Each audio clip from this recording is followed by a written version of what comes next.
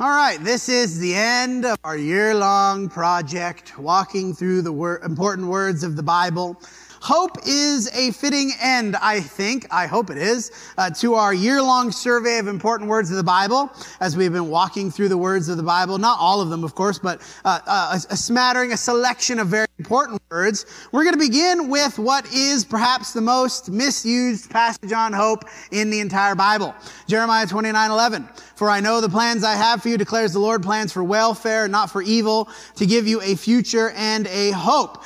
We take this verse out of context. I say we, maybe you don't. Other people do, maybe. A lot. We take it out of context. As we understand hope, and particularly the idea of hope, we need to understand both in this passage and in the Bible more generally, the context of God's promises as we consider hope. Because thing that's going to destroy our hope, even if we believe in God, even if we believe in the Bible, even if we believe in God's promises more generally, the thing that will ruin our hope is a misunderstanding of what God is promising. That's what's going to lead to us having either disillusionment or shattered expectations or false hope. So we look at the context of this verse. Jeremiah 29, beginning in verse 10. For thus says the Lord, when 70 years are completed for Babylon, I will visit you, I will fulfill my promise to you and bring you back to this place. For I know the plans I have for you, declares the Lord, plans for welfare, not for evil, to give you a future and a hope. Then you will call upon me and come and pray to me, and I will be near you.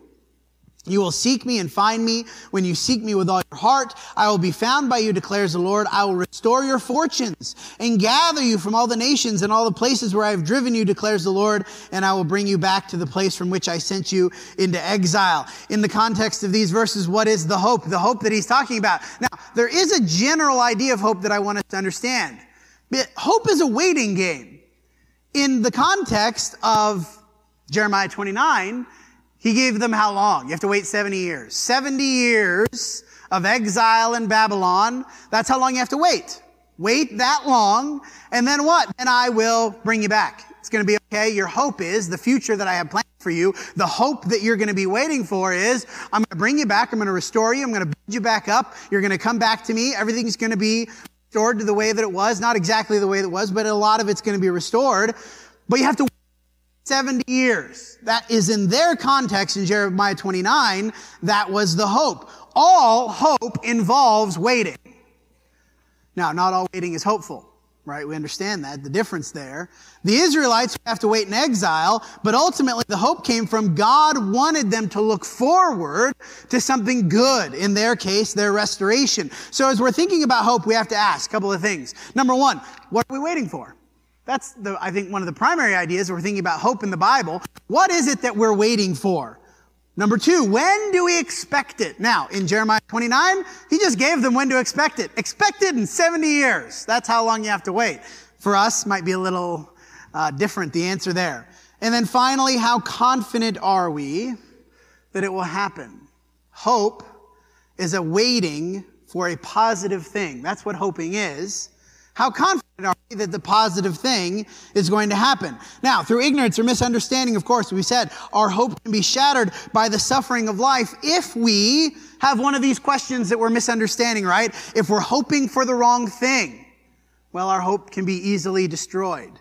If we are unsure about when we should be expecting it, well, then we might have a false hope that leads to disillusionment. If we're not that confident about it, well, then the suffering of life might easily destroy that hope. As we think about what we're waiting for, Job 13:15, there's an interesting parallel, contrast, a development in the book of Job. Job 13, he says, though he slay me, I will hope in him, yet I will argue my ways to his face. But then later on in Job 19, he says, he has stripped from me my glory, has taken the crown from my head, he breaks me down on every side, and I am gone, and my hope he has pulled up like a tree. Job had some hope, but his hope was waning. As you go through the course of the book, Job's hope begins to fade as he thinks about the suffering that he's going through. He thinks about the difficulty of his life, the things that were really just terrible situations that he was facing.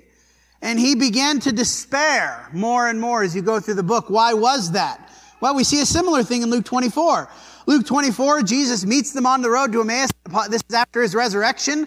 And he meets them and they're very discouraged. The apostles are very discouraged and they begin talking to Jesus. And what do they say? They say how our chief priests and rulers delivered him. That's Jesus. They don't know they're talking to Jesus yet. To be condemned to death and crucified him. And this is what they say. We had hoped that he was the one to redeem Israel. They had hoped. Their hope had been shattered. Their hope was gone. Why?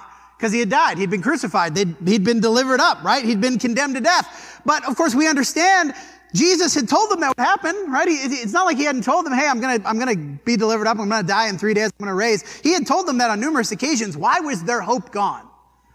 We think about Job. We think about the apostles. What caused them to lose hope was a misunderstanding. In Job's case, it was the misunderstanding that righteousness leads to prosperity and wickedness leads to suffering. That misunderstanding is what had destroyed Job's hope. I can't have hope because I know I'm righteous. I know that I haven't done anything wrong, and yet here I am still suffering. Why? You have destroyed my hope.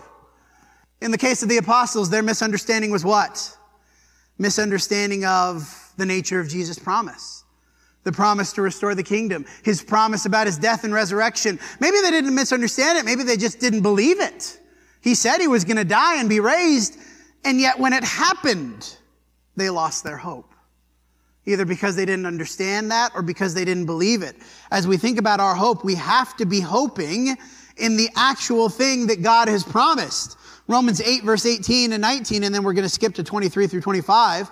For I consider that the sufferings of this present time are not worth being compared to the glory that is to be revealed to us. The creation waits with eager longing for the revealing of the sons of God. And not only the creation, but we ourselves, who have the first fruits of the Spirit, groan inwardly as we eagerly await for the adoption as sons, the redemption of our bodies. For in this hope we were saved. In what hope? Not the hope of this life. In this hope we are saved. Now hope that is seen is not hope. For who hopes for what he sees? But if we hope for what we do see, we wait for it with patience. He says it more clearly in 1 Corinthians 15. If in Christ we have hope in this life only, we are of all people most be pitied. That's some harsh language.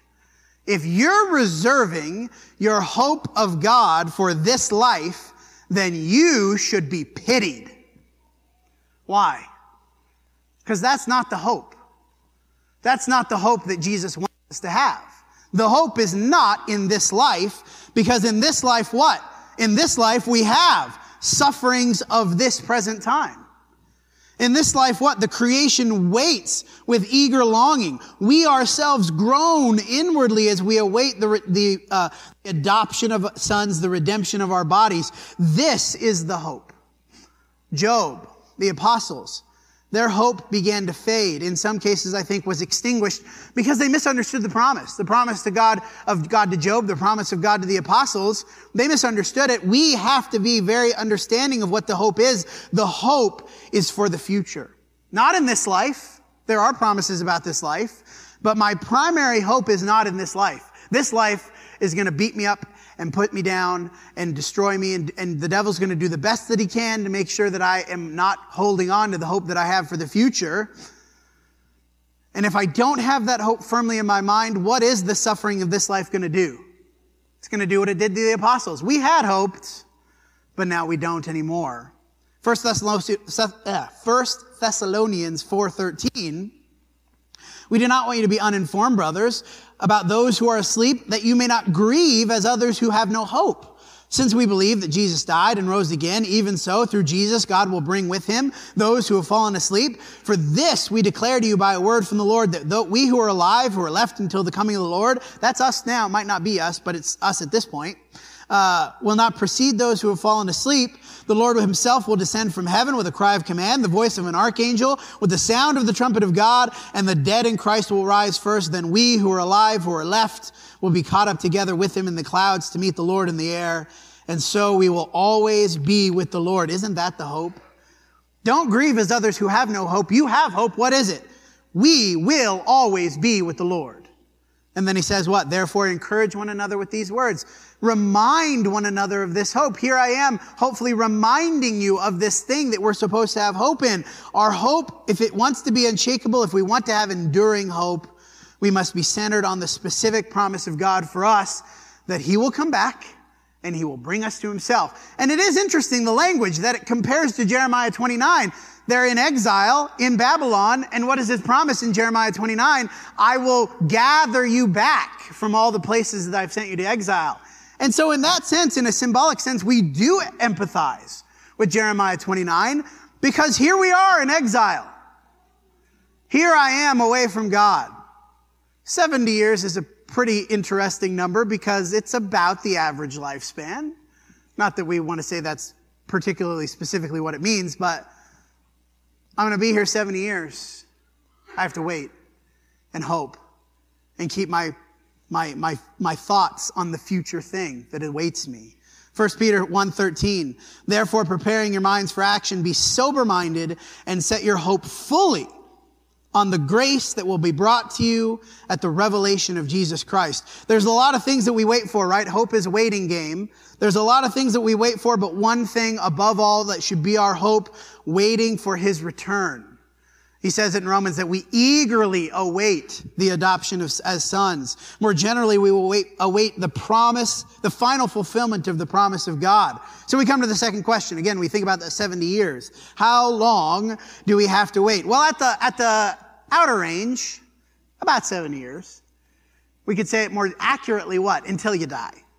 That's how long you have to wait, until you die. Now, maybe we're going to be the ones that 1 Thessalonians is talking about. I'm going to be the one that's left when he returns. That might be the case, might not be the case. 2 Peter 3 verse 3, knowing this, first of all, scoffers will come in the last days with scoffing, following their own sinful desires. They will say, where is the promise of his coming? Ever since the fathers fell asleep, all things are continuing as they were from the beginning of creation.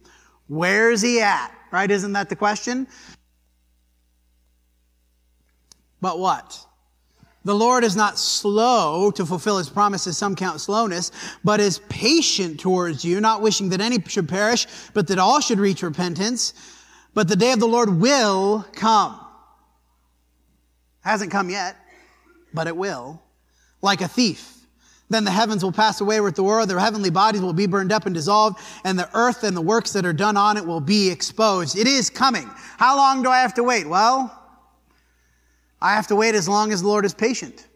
Isn't that what it is? As long as his patience endures, that's how long I have to wait. Now, in the grand scheme of things, it's been 2,000 years. Hasn't happened yet. That's what Peter's saying, right? Scoffers are going to come. Where is he? It hasn't happened yet. It's probably not going to happen. And his reminder is, you can't think about things the way that we do. You have to think about things the way God does. But that, in the grand scheme of things, doesn't really practically matter for you and me. How long do I have to wait? I may have to wait my entire lifetime. However long that is, that's how long I have to wait. But concerning the day of the Lord, what does he say? Matthew 24, verse 36. Concerning that day and hour, no one knows, not even the angels of heaven, nor the Son, but the Father only. For as were the days of Noah, so will be the coming of the Son of Man. For as in those days before the flood, they were eating and drinking, marrying and giving in marriage until the day when Noah entered the ark, and they were unaware until the flood came and swept them away. So will be the coming of the Son of Man. How long do we have to wait? Here's the answer. I don't know. And neither does anybody else. Not even Jesus knows. Isn't that weird? It's kind of interesting to think about. He's the one that's going to be coming back. He doesn't even know when it is. Maybe he does now. Maybe he didn't know it then. Maybe he does now. Or maybe it'll just be like one day God will be like, okay, Jesus, today's the day. You're going now. And Jesus is ready to go. I don't know. But if Jesus didn't know, I certainly don't. Nobody else certainly does. How long do I have to wait? How long is my hope supposed to last? We could say it this way. As long as you need to. Until he comes back or until you die, one or the other. And this is perhaps the hardest thing to accept about the Christian hope, is that it is a hope that is indeterminate, undefined. It is somewhere out there. Almost broke into song over the rainbow. But I have to accept that I won't know until it happens, right? It's hard to accept that my hope has no clearly defined limits, that my hope has no clearly articulated length. Unlike Jeremiah 29:11, where they were told very clearly, wait 70 years and then you're good. I don't get that. I have to just endure. I just have to keep going. So what? What's the point as we think about hope? Well, Peter has more to say. Well, because you don't know when it's happening, because it's going to come like a thief, because God is being patient, but that patience will end, what? 2 Peter 3 verse 14, therefore, since you are waiting for what? Waiting for his return, a couple of things to do. Number one, be diligent. Be diligent what? To be found by him without spot or blemish and at peace. Be diligent to be obedient. Be diligent to be faithful. Be diligent in your faith as you wait for him. Count the patience of our Lord as salvation, just as our beloved brother Paul also wrote to you according to the wisdom given him, as he does in all the letters when he speaks in them of these matters. There are some things in them that are hard to understand, which the ignorant twist to their own destruction, as they do the other scriptures. What is he saying? Count the patience of our Lord. Try to have the correct understanding. As you're thinking about your hope and you're thinking about the waiting game, readjust how you think about waiting. That you're waiting is not that you're waiting for some indeterminate thing, but you're waiting so that God gives you more time. He gives you more time to repent yourself, and he gives you more time to lead others into repentance. That this waiting of ours, the hope that we're waiting for, has a purpose. And that purpose is to get up and do something while you're waiting. You're not just sitting there waiting, sitting back and doing nothing, but you're doing something as you're waiting. Therefore, beloved, knowing this beforehand, take care that you're not carried away with the error of lawless people and lose your own stability. You have to wait. You might have to wait a long time. So what do you need to do? Take care. Take care that as you're waiting, you don't get dragged away into, well, he says here specifically the error of lawless people, but it could be carried away into apathy, carried away into ignorance, carried away into instability, he says at the end. You might have to wait a while. Take care while you're waiting. And then the final thing, what? Grow. As you're waiting, grow. Take the opportunity as we're waiting for the hope to be revealed, the hope that will come when Jesus returns, or the hope that I'll experience when I die, whichever one comes first. As I'm waiting, I need to keep growing. I can't just sit back and rest on my laurels and be like, I believe I'm good to go. But I need to continually grow in what? The grace and knowledge of our Lord and Savior Jesus Christ. To him be the glory both now and to the day of eternity. Amen. Let it be so. As we're waiting, we're to grow. One of the things that we're doing right now, right? We're growing. As we're learning about Scripture, as we're having Bible studies and Bible classes, we're growing, hopefully. One of the things that we're doing in worship is we're growing. Why do we take communion every week? Because we want to keep growing. We want to be diligent. We want to take care. These reminders that we have on a continual basis as we think about what we're supposed to be doing here while we wait. We'll end with 1 Peter 3. 1 Peter 3 verse 13 as we consider the last question. We've asked, what are we waiting for? Well, we're waiting for Jesus' return. When should we expect it? I don't know. That's a bad answer, but it's true. The final question, how confident are you? 1 Peter 3:13.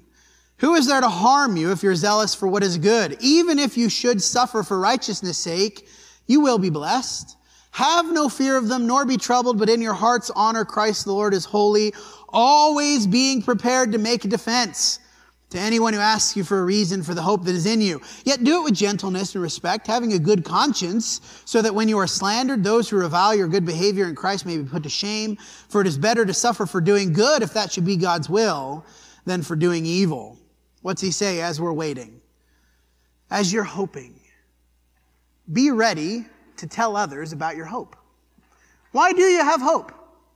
What is it about either God's word or about God's existence or about the things that he's done in your life? Whatever it is, you can put any number of things in there. But if somebody asked you tomorrow, why do you have hope in God? What would you tell them? If someone asked you, why are you focused so much on eternity? What would you tell them? Are you ready?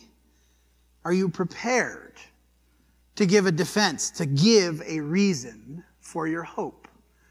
And if the answer is you don't know, let's talk about it, right? Let's make that right. Let's correct that ignorance or misunderstanding. Remember, misunderstanding, ignorance, that's the thing that's going to lead to our hope being shattered. If you don't have a reason for the hope that's in you, then your hope is vulnerable. And you need to make that right. We need to make that right. And maybe that involves more teaching. I say this every so often. I'm going to say it again. My favorite part of the job is not doing this. I do like doing this. But my favorite part of the job is studying the Bible with people one-on-one. Maybe you have questions about the hope that we have. I'd be happy to study that with you. Maybe I'm intimidating. Maybe you don't want to study with me. Maybe I talk too fast. I know I do. It's a problem. A problem that I'm trying to fix. It doesn't have to be me. There's a dozen, 2 dozen, 3 dozen other people in this room that would study with you, right? Raise your hand if you'd be willing to study with somebody. So many people. So many people. Let's not let our ignorance, our misunderstandings, make our hope vulnerable. As we conclude, the question, how confident are you in the hope of God? If you're not confident, what are you waiting for? When is Jesus coming back? He said it already, right? When is Jesus coming back? I don't know. Which means what? Could be in 2 minutes. Could be in an hour. Could be another 1,000 years. But you need to be ready today.